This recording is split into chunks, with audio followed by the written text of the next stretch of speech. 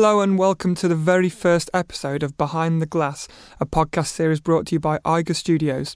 I'm your host Dom Richmond, and in this series we'll be speaking to music producers and engineers whose work in the studio has helped create some of the greatest records ever made.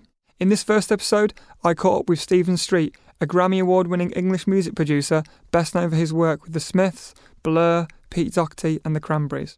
Stephen was born in London in 1960 and started his musical career in the late 70s, playing in various bands around London, which culminated with him playing bass in ska pop group BIM. After hearing of a job at Island Records, he went along for an interview and 24 hours later landed the job as assistant engineer. Working in the wonderfully invigorating and inspiring atmosphere at Island, Stephen worked his way up to house engineer, and it was there where he first met the Smiths. During his prestigious career, Stephen has continued to work successfully with many exciting acts from the UK's alternative music scene, such as Baby Shambles, The Ordinary Boys, New Order, Maccabees, The Courteeners, and many more. I caught up with Stephen to talk all things music production, what it's like working with big personalities in the studio, and the process of creating those hit records. So without further ado, here's my conversation with Stephen Street.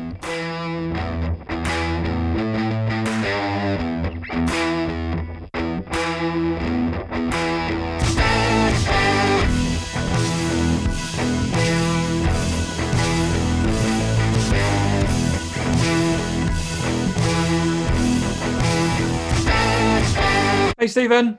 How you doing? Yeah, not too bad. Are you? Yeah, good. How you been keeping then in this pit of isolation? How's it going? Obviously we're all kind of not knowing whether we can go into. I mean, I've got a studio set up. I'm actually in the same building where Damon Albarn's got his studio, so I've got a room in there. And technically speaking, we're not really supposed to go into the building, but I have been going in and doing a little bit, kind of some mixing and stuff. But it's worrying times, obviously, for the recording industry, and it wasn't in the healthiest of places, in the first instance, But this is going to be another kind of kick in the nether regions, as it were. It's very difficult to. I think it's more of a guilt thing. I've had a lot of people reach out to us and say, come and finish that vocal. Can I do this? Can I do that? We just can't take the risk. It's a bit. Can you? No, you really can't. So I guess, what, have you been finding any other ways to do things at home? Have you got a small... I'm just kind of in a spare room with barely anything other than a bit of a focus, right? So I'm just doing a bit of mixing. Yeah, I've got a very old kind of power... I've got a little kind of home set up, but nothing major, because everything that I had, I took into my major room. I've got a kind of a proper... Well, I've got iMac Pro now, set up with an audio desk, and I've got my outboard equipment and everything, which is where I've been based. For the last 2.5 years at Damon's studio, and before that I was based in Maloko. Maloko got a building in South London, and I was based there for about 7 years. So that seems to be the way a lot of producers have gone over the last decade or so. In the old days we just go to whatever studio the band or the record company used to hire. Now we're kind of all expected to have our own kind of rooms, as it were, Yeah. So where's it based then now? Where are you based in Damon's place? Whereabouts? I'm in Studio 13, which is Damon's studio. Yeah, okay.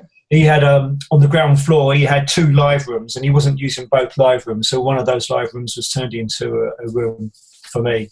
If you go on the Maloko website and put in the bunker, you'll see. You'd see my room. Yeah. But I'm still managed by Maloko as far as the room is concerned. Right, makes sense. So let's dive back, if you will, back to the beginning. Then, how did you get your kind of get your start in music? Did you play in bands, or were you formally educated in music? How did it sort of work for you from the? Yeah, I was a bass player in a band, and we had a record deal, but nothing really came of it.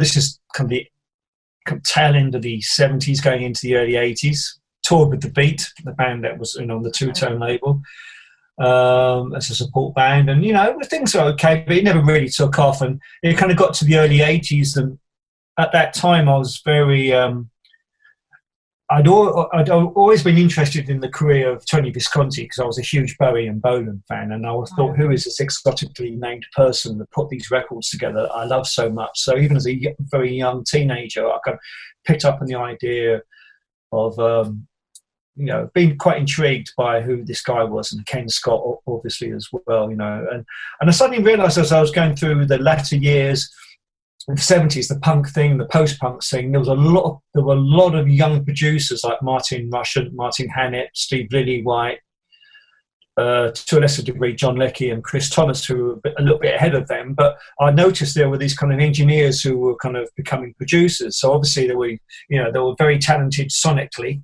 and they were going in working with really good bands and making great records. So I thought, I quite fancy some of that, rather than just being a bass player in a band. And I wasn't a particularly fantastic musician, but I knew enough to get by. Yeah. So I thought if I could learn how to master the recording studio, as it were, as a recording engineer, and link that with my musical knowledge that I had, perhaps I could hopefully get somewhere as a budding record producer. And so I wrote to all the studios, and as usual, you don't hear much back. But then I did finally hear about a job going at Island Records, and I joined there. And that was quite intense, because I was kind of for a while I was the only assistant engineer there, and I wasn't really treated as a T-boy either. I was actually kind of getting my hands on them, and the engineers were very encouraging that I was working with. And so within a couple of years of joining Island, I had become one of the in-house engineers there. Okay, so obviously it's widely known if you work with the Smiths. Was it there that you did the first things? That was my first big break. I mean, as we all know in this industry, that's what you need, sometimes to kind of break out of, to get up the ladder, as it were, and fortunately I was working at Island Records in the studio, and they had a weekend session, and the studio manager said to me, "You've got a band coming in at the weekend." And at this point, Island were sometimes taking in work from other labels because they wanted to make a little bit of money. So I think they were investing in a new desk. And he said, "Can you come in and do a session over the weekend?" And I said, "Yeah, who is it?" And my manager said, "Well, it's a band called the Smiths on Rough Trade." And I was like, "Yeah, absolutely." Because at this point already, I think This Charming Man had been a hit. And I was like, "Yeah, absolutely." So I just went out of my way to be as helpful as I possibly could be on that session. And that session actually was working with John Porter as well as the producer. And that was Heaven Knows and Miserable Now. So that was the first session that I worked on with them. So how did that then lead into the albums that you did then? Well, it was a 3-day session we did, and it went really well. And I always remember Morrissey and Mark kind of taking my name, and I was like, "Oh, great! I made a good impression here." Kind of asked me my details and stuff. And then as it worked out, in fact, the next single they did, which was William Was Really Nothing, they did in a different studio with a different engineer. So I was like, "Oh God, that ship has passed." And it didn't come to anything.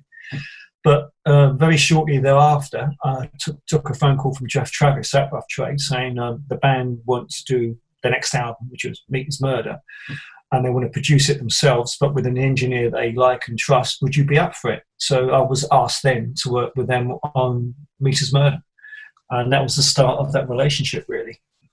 Ah, right. So working with someone like Morrissey, how do you work? Because you said there that both of those guys, I'm assuming Johnny and Morrissey, both produced it and you engineered it. How does that relationship work then in the studio when you're doing that, when you're kind of assisting it? It's like when you're the only person working, like I was the only person in the room with the engineers, with the band rather, you're taking on, without even realising it, a lot of kind of production kind of responsibility, because I was really trying to make it sound as impressive as I could straight away with, say, for instance, drum sounds and drum reverbs. As you know, back in the 80s, it was a very big deal.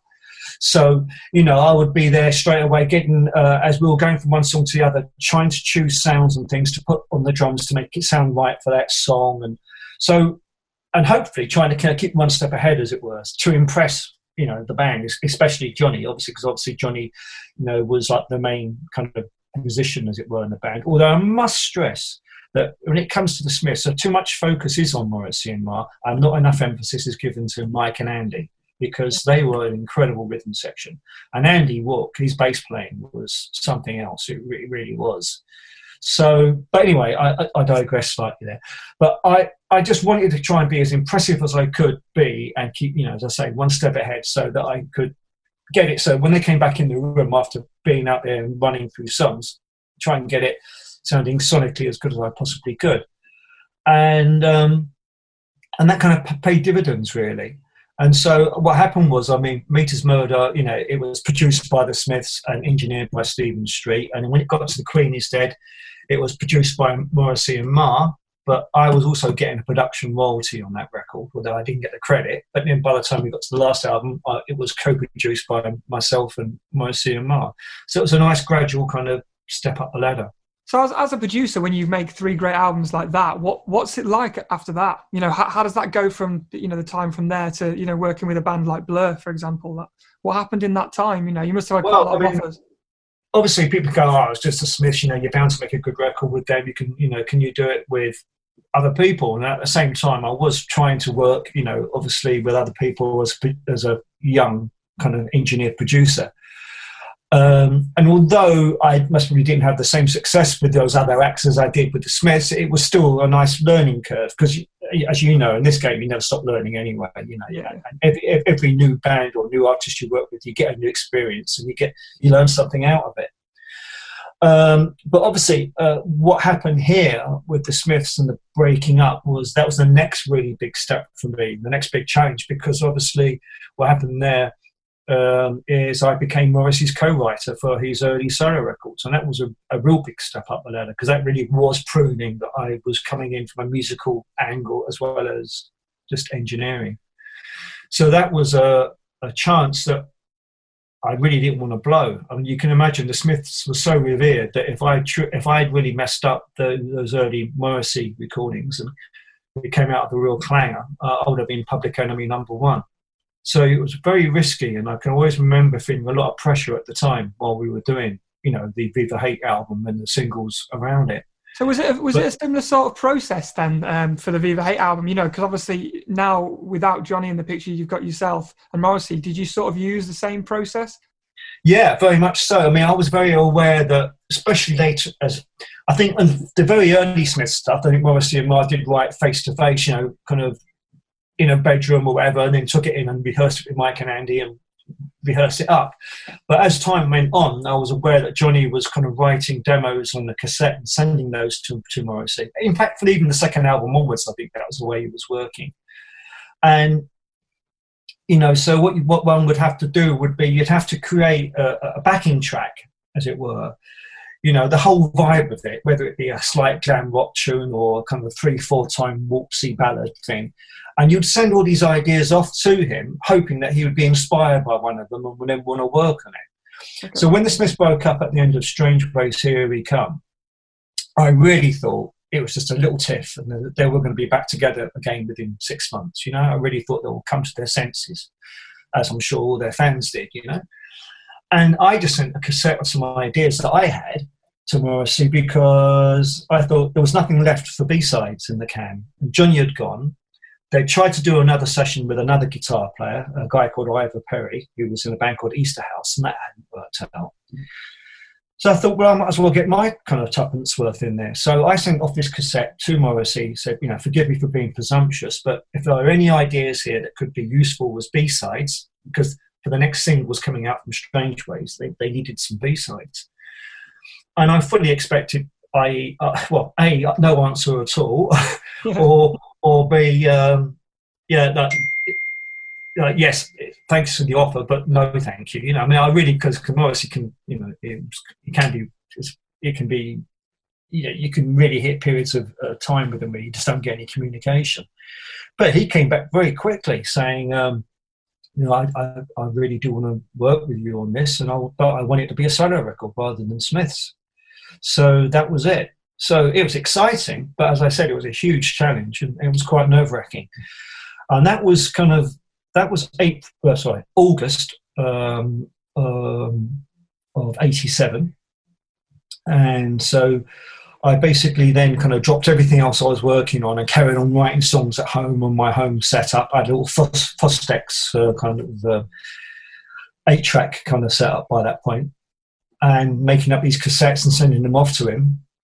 And by Christmas of that year, we had Viva Hate in the can, which was quite incredible when you think about it. It was quite a quick turnaround.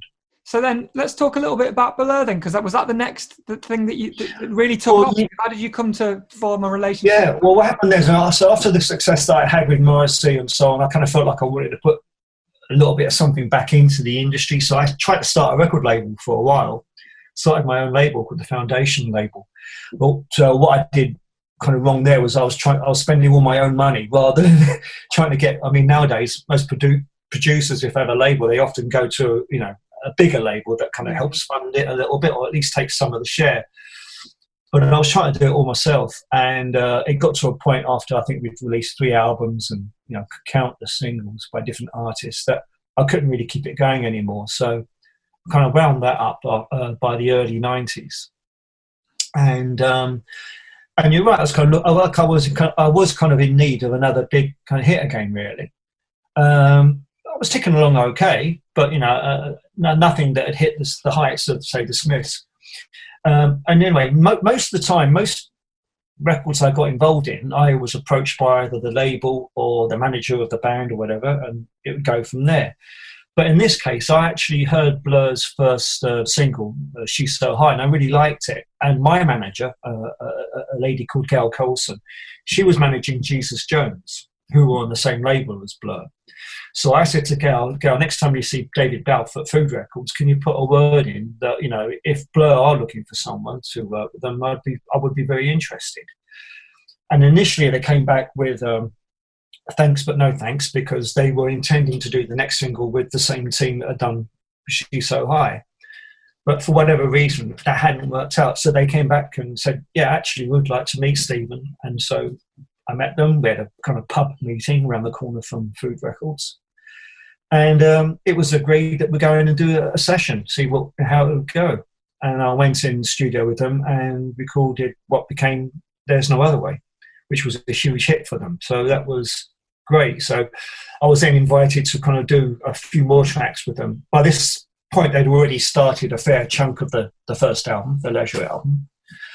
I ended up doing about a third of that first record. And that was the start of, well, as you know, quite a long kind of career with them. What's it like? I mean, obviously you've seen them develop over the last 25, 30 years as a band. Is this process still the same, or is it very different now? Do they come, I mean, obviously they're... Well, what hit me straight away was when as soon as I met them, I knew there was a chemistry there that I saw very similar kind of links between them and the Smiths.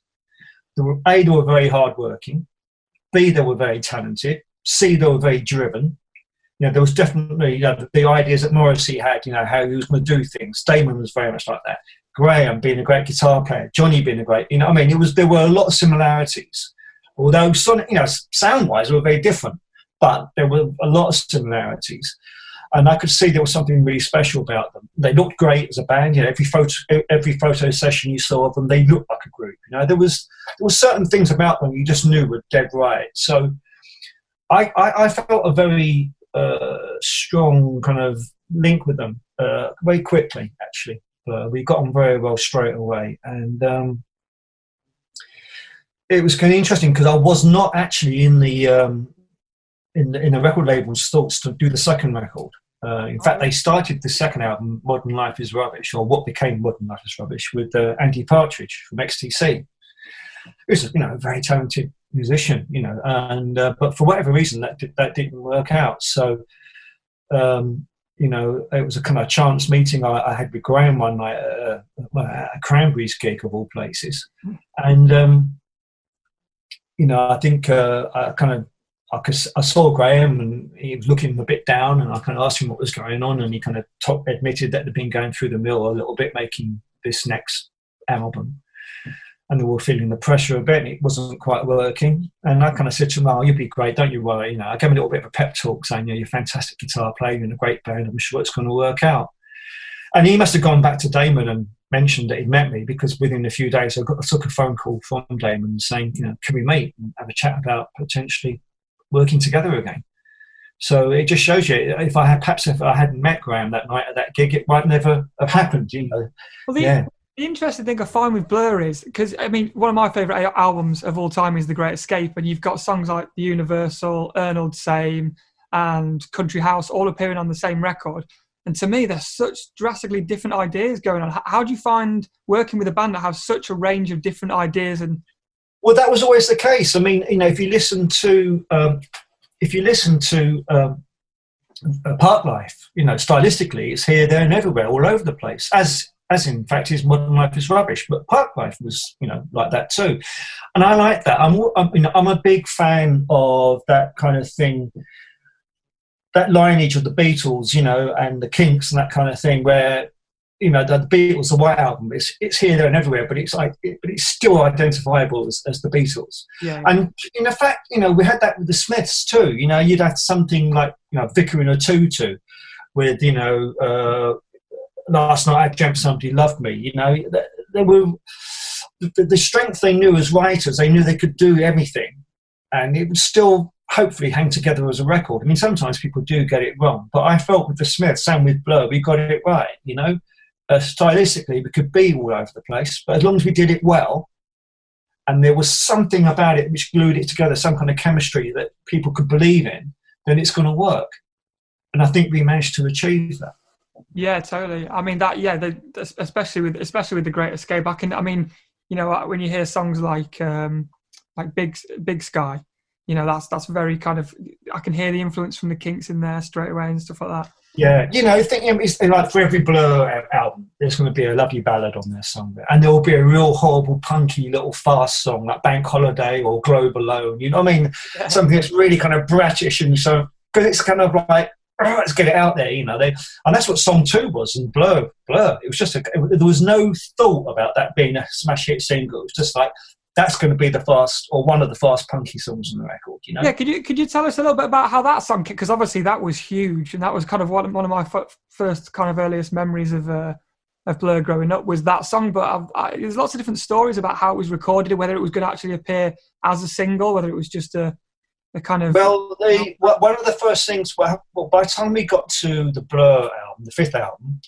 the band were at the beginning of that record weren't in a good place. They'd been touring non-stop, and Graham wasn't in a great place with, you know, he's drinking kind of, and he wasn't in a great place relationship-wise with Alex. You know, he was kind of, there was, in fact, one of the first things I had to do when Damon kind of called me to ask about working with them on the Blur album was to go and have a meeting with Graham and try and talk him into coming into a studio, because Graham was like, I don't want to be anywhere near the band for, you know, the next few months. So it was, you know, I was obviously delighted to be asked back because I knew the band wanted to do something different for this record. So often that means getting a new producer. But fortunately for me, that wasn't the case. So I thought, well, we're going to have to think of doing things slightly different on this record. So one of the things we decided that we were going to do were, not work in Maison Rouge Studios, which is where we recorded all the previous 4 albums, and go somewhere different. And also, I wanted to bring something new to the working relationship. So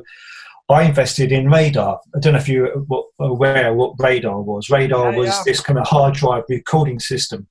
Yeah.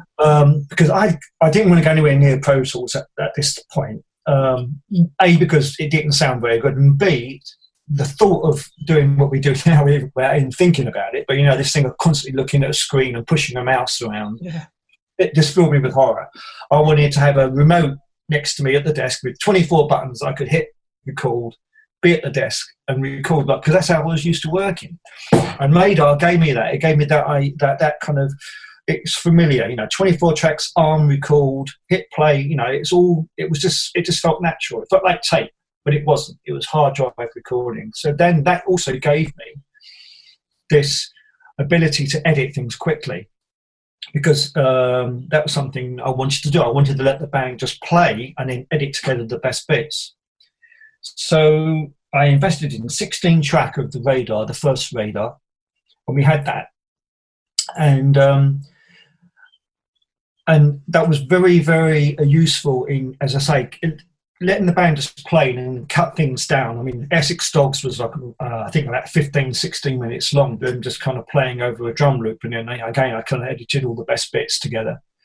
And Song 2, I always remember there was a very basic demo of it, but nothing like the demo as the band play it now, I think it was just Damon playing it kind of a bit slower, more acoustic, with a like a whistle type thing, you know, on it. And we decided we were going to kind of lash into this song and try and make it one of the punkier tracks, as I said. And I wanted to put together a loop, because sometimes when the drummer plays over a loop, they play in a certain way, and also so, as do bands, you know, it kind of gives them a solid kind of background to play to. And we decided to record. There were 2 drum kits in the room, because we had one mic'd up differently for 2 different sounds. And I remember Dave and Graham going out and hitting this rhythm, this kind of rhythm they could hear in their heads, kind of for the rhythm of the verses. And I decided just to record it using the room mics. So I think it was just 1, or perhaps it might have been 2, but you know, it was a very kind of simple sound, but just the distant mic, the room mic. I then just marked it out on the radar, you know, just like you could roll the scroll wheel to get in front of the bass drum, and did that, loop that. And that is the drum loop you hear at the beginning of song 2. Played that down. They just played what they played on top of it. It came together in one afternoon, and it was no pressure on us at all. It just fell out of the sky. It really did. And that's why I think that worked, that song. And it, you know, the lyrics are nonsensical. I mean, the idea was Damon was going to try and write something more that made more sense. But every time he tried to do that, it just didn't work. It didn't have the same kind of vibe. So a lot of the vocal on that, something, a good chunk of it, about 60 to 70%, is kind of the original guide vocal. But that sounds to me, yeah, it's a band playing in a room with the idea. And I guess do you find things like that sometimes are the best things that work? Exactly. And so Radar was brilliant, you know, and the band enjoyed it too, because you see, back in the day when you were working on tape, you know, tape was expensive, you know. So you'd record on a piece of tape, and there'd be sometimes, you know, you got 2 tracks, you got 2 titles already on the reel, and you got 1 little bit of tape left, and you're trying to kind of get the next song on there. And so you'd record on it, and you know, you have your click track or whatever, and it's not quite right, so you go over it again, and you know, sometimes it was quite, you know, nail biting, because you don't want to go over a performance and it get worse, you know, that kind of diminishing returns thing that can happen. So. But with Radar, there was none of that worrying about trying to fit it into a piece of tape or whatever. It just I could do countless performances, or they could, and I could record countless performances. Well, having said that, you know, it's like 6 or 7. If you go more than that, it starts. Yeah. You know. So when did you make the transition then to Pro Tools? Then I stuck with Radar after that initial Radar 1. I bought Radar 2. I bought 24 tracks of it this time, and that was my go-to machine for many, many, many years. I think it was about midway through the 2000s, you know, about 2005, 2006, that I kind of realised that Pro Tools was becoming this industry standard, and I better start learning my chops, as it were, you know, learning how all the commands are, otherwise I'm going to get left behind. So I kind of joined in around about then, yeah. So you mentioned like the punky elements of Blur and stuff, but if we're talking more recently, kind of what I'm thinking of with the punky side is sort of the Baby Shambles and Pete Doherty things that you worked on. Right, yeah. So what was the how did you come across Pete then, working with him? Because obviously at the time, his life is, you know, it's notorious for his lifestyle. Yeah. Like working with someone who you kind of anticipate is going to be potentially difficult in the studio. Yeah, I was a huge fan of the first Libertines album, and so when I can't remember exactly how the invite came through, but it came through from someone that represents Peter. It was either the management or the label, and asked me if I'd be interested in working with Baby Shambles. I was like, absolutely. So now, obviously, Pete, as you know, he's notorious for certain lifestyle kind of choices that he's made, and I knew that was going to be a demanding thing. However, I'd met the band, and it struck me that Drew, the bass player, and Adam, the drummer, were really kind of sound, you know, really good, solid musicians, and really together. And you know, they were there for the right reasons. I mean, the things about Peter, because of his lifestyle, sometimes he's surrounded by vampires, you know, and there's you know, there's bad people around him. So, but those 2 in particular convinced me that this was worth sticking with, you know, and I won't make out it was it was perfect all the way through. There were certain times I had to kind of fire warning shots across his bow, as it were, to try and get him back in line. But at the end of the day, I'm very proud of the record that we managed to make. It's quite, I actually made 2 albums with Baby Shambles, but particularly Shotter's Nation, I'm really, really proud of. I think, we made a fine record there. And, it was, as I said, you never stop learning, and I think I've dealt with awkward people in the past, awkward people for certain reasons, but Peter's awkwardness wasn't because of his manner, it was more to do with his lifestyle. So it was a case of man management, it really was. And I think the experiences that I gained over the previous, 20 years or whatever, had really helped for me to kind of get through this. I mean, it was demanding sometimes, and there were a couple of times I came back at the end of the day feeling really, really low. But it was worth it in the end, and I just had to bring all the kind of knowledge that I had and experiences that I'd gone through to the fore to try and get through this. And it must have worked because, Peter did work with me again, despite the fact that sometimes I was quite demanding on him to get the best out of him, I mean, one of the things the albums that I think is brilliant for that is the Grace Wastelands, when he did the solo record, because it doesn't, like, it's so different from the kind of shambolic, punky sound of the Libertines. And then he's made this record, which is beautifully produced. All credit to you on the production for that. It's beautifully produced. I know you had Graham Coxon on that as well. But was that process different, working with him on a solo instead of working him with, kind of with a band? Was it a bit easier to work with? I'm glad you mentioned that record because it's kind of overlooked a bit, I think, in this country. I mean, but it's one of my favourite records I've ever worked on, to be honest with you. I think it's incredible, that record. Peter is a great poet. I mean, this is the one. This is it. It's, I see his lyrics and I see Morrissey's lyrics, and they're of the same standard. They really are. They're fantastic lyrics, and they stand up just as prose on a piece of paper. Yeah. And he's a fantastic artist. Underneath this horrible, thug of drug addiction and everything, there's a real talented person there, and that's the person I'm always trying to dig into and get, find and bring to the fore. So when he asked me to work with him on his solo record, I'm a big fan of the more mellow moments of Baby Shambles tracks, and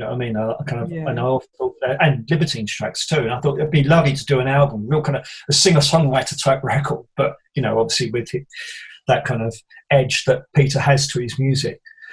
And I thought, if I'm going to get him to, and Peter wasn't really particularly in a great place at this point when I was first approached to do this record.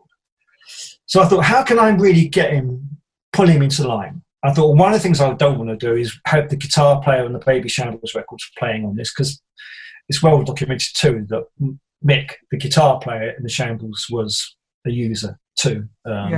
So I didn't want him anywhere near Peter while we were doing this record if I could. And so I thought, I need to get someone involved if I can, who Peter is also going to be kind of someone he could look up to and, want to not upset, as it were, hopefully, in the making of the record. So I came up with this idea of asking Graham, because I knew Graham was a Libertines fan, and I thought, and Graham, he's had his problems with drink and stuff, so he might be able to relate to Peter's, dilemmas and so on.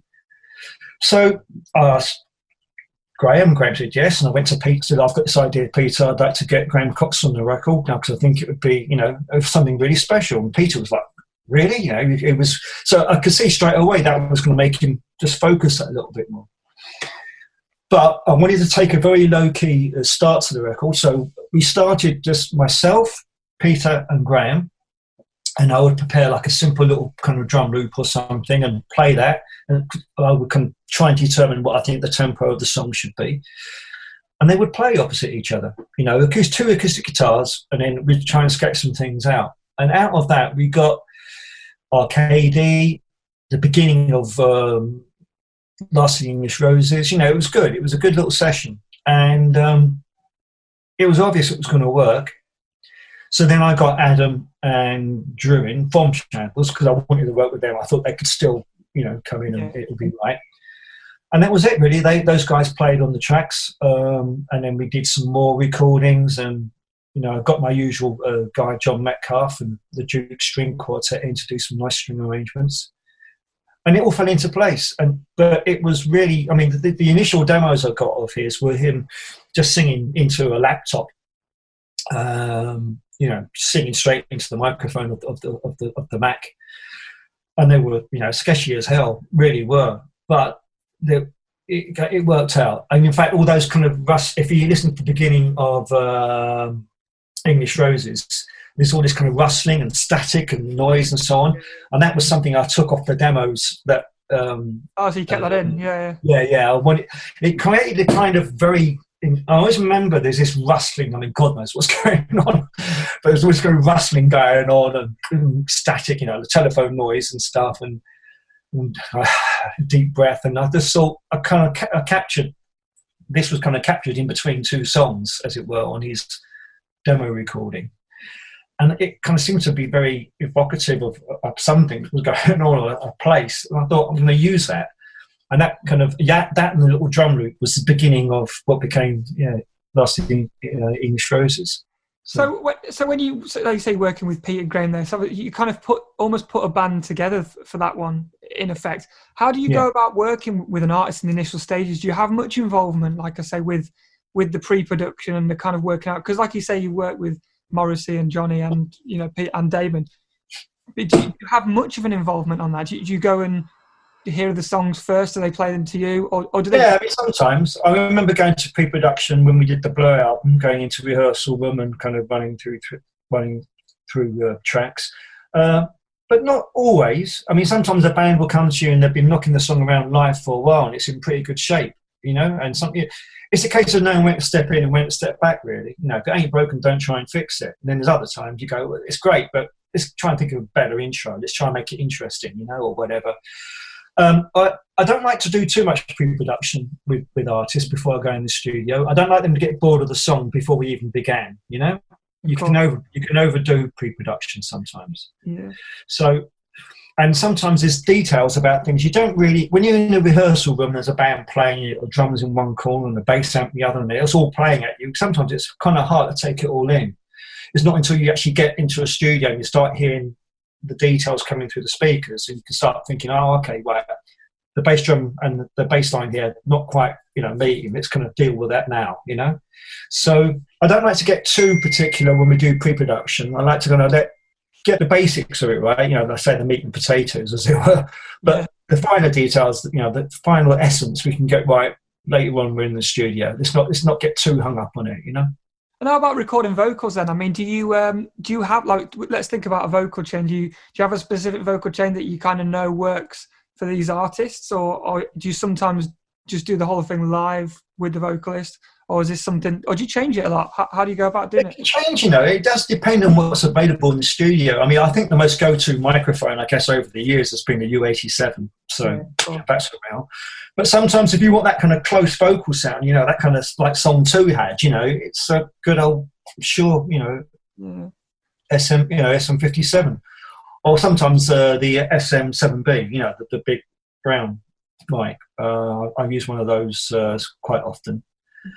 But as vocal chains go, there's always going to be some kind of form of compression on it, obviously, and something just to filter out some of the bottom end and boost the top slightly. EQ wise, don't get too hung up on it. It can be whatever's available. Compression wise, normally 1176, I think, for me personally. Or if I can't get one of those, I quite like the distressors. Work pretty well, Yeah. So do you prefer using outboard, or are you very much in the box now with your mixing and plugins and stuff? Or I like to use outboard, especially going in. Yeah. Now when I'm mixing, I've got a mixture of obviously I've got quite a lot of plugins now, but the main key things like the vocals or perhaps the drums, I like to have going through an external, hardware. I use the Phoenix compressor. The Thermonic Culture Phoenix compressor on my drums on all mixes now, and I've actually recently got one of those Black Lion compressors, which is a kind of like a wannabe 1157 compressor, and they're really good. I use one of those on the vocals. API EQ, so I like to use a little bit of outboard as well. I don't like to be too reliant on the plugins. Yeah, well, a lot of people now, it's sort of a bit of both. Lots of people that I've spoken to, they always going in, they'd prefer to have a good chain. But how do you find recalls then? Because when you're recording stuff and mix revisions, I think everybody now make notes in a little booklet. My audience desk, I can record the levels. I've got an audience then, so we do 16 tracks of MIDI kind of faders, as it were, and you can record your levels in. So I often do that. Sometimes I just make notes, of the levels in the booklet, and I just make notes. I've got certain go-to plugins that I know I like to use, and so all I have to do is kind of make notes in a book really to go along with my mixes, and I can normally record them pretty close, to be honest with you. Yeah. So you've had a pretty successful career all this time. What about if with people listening who are kind of just getting into it? Maybe they've done a college course and they're looking to get kind of get stuck into recording and get their initial clients. How do you think the best way to go about doing that is in the modern day? Yeah, it's difficult. I mean, as I say, when I just mentioned about making notes, that's something I've done throughout all my career. And back in the day, we used to make notes on the track sheets. Yeah. Now, and then the way I've always done vocals has always been, say 4 or 5 takes, or perhaps even more, and have a column with the lyrics, with the columns down the side, and I make notes and little ticks of the good performances. Because once someone gets past 4 performances, if you can remember which ones were great, it's difficult. You need to kind of make little notes so that you can do. It speeds up the whole process of making your compiled vocal. I think you can refer to your notes and go, "No, that was really good," or whatever. So always make notes, because you always need to come back to them at some point. Yeah. And then, as I mentioned earlier on, like, it's very difficult. But when you do get your break, when you do get into the studio, try and keep one step ahead. You know what I mean? Like, get there early, get your leads set up and everything. So once the drummer gets in, you can get your mics around things quick. Just try and keep one step ahead, really, and don't get too hung up. This is something that happens now. I notice a lot of people get too hung up at staring at the screen all the time. Sometimes just take yourself away from the screen and listen to the bloody speakers. You know what I mean? Listen to what's going on, because sometimes our eyes deceive us. You know what I'm saying? Yeah. We see something and we think because we see it's happening, sometimes it's not. You've got to kind of focus on, or listen, rather than too much kind of focusing on what's going on the screen. I like to turn the screens off and listen quite a lot. That's a great idea from time to time. I mean, we're all falling into it. I've done the same thing sometimes. So I'm thinking, I can swear I'm here. I'm doing something, and I can swear I can hear it happening, and realise it's in bypass. Yeah. It's like, oops, But your brain tells you so firmly that it's making the change. I've done that so often. I'm keep gaining it. Yep. And then you're like, hang on a minute. There's no, it's in bypass. It's such a crazy thing. We're all being there. It's that placebo effect, isn't it? So other than obviously the technical side, what other key skills do you think you need to be a producer? So, someone said to me recently that a large percentage of it is good social skills and being able to... Yeah, management is a huge part of it. As I mentioned about the artists that I dealt with, dealing with Morrissey and dealing with Damon and dealing with Pete Doherty, it's not how good you twiddle the knobs. It's how I deal with them as people. Yeah. It's knowing, as I say, when to step in and when to step back, and when to kind of one of the great things about I like dealing with bands, because I sometimes like to kind of have that little bit of a moment when I say to the lead singer, "Come on, it's not about you at the moment. This is about, I want to get focused on getting the drums right. So just back off a little bit." Look, I won't say it like that, obviously, but it's kind of, I try and make sure everyone in the band is feeling special and they're feeling important. I think if you focus too much on one person all the time, even if it is the alpha male or the alpha female of the band, you're going to do that at the expense of your relationship with the other people in the band. So always be aware that this band is a team, and they all need, it's a bit like being a football manager. You don't just focus on the goal scorer, you know what I mean? You've got to focus on what the defence is doing too. Yeah. And this is what I'm saying, is you've really got to be really open to all of their needs and desires, and really make sure that you're not just too narrow-minded and dealing with one person. And I guess this is obviously with bands, but it's important. I guess it's rare to find a band where you don't have to deal with kind of personalities, really, the nature of what it is. So I guess it would be man management, like you say. It's a good way of describing it. It must be a really important thing. What are you working on at the minute? Have you got anything interesting, or is there any new bands? There was a band that was on my label that I talked about earlier on. I had a label called the Foundation label, and there was a band signed to it called Bradford.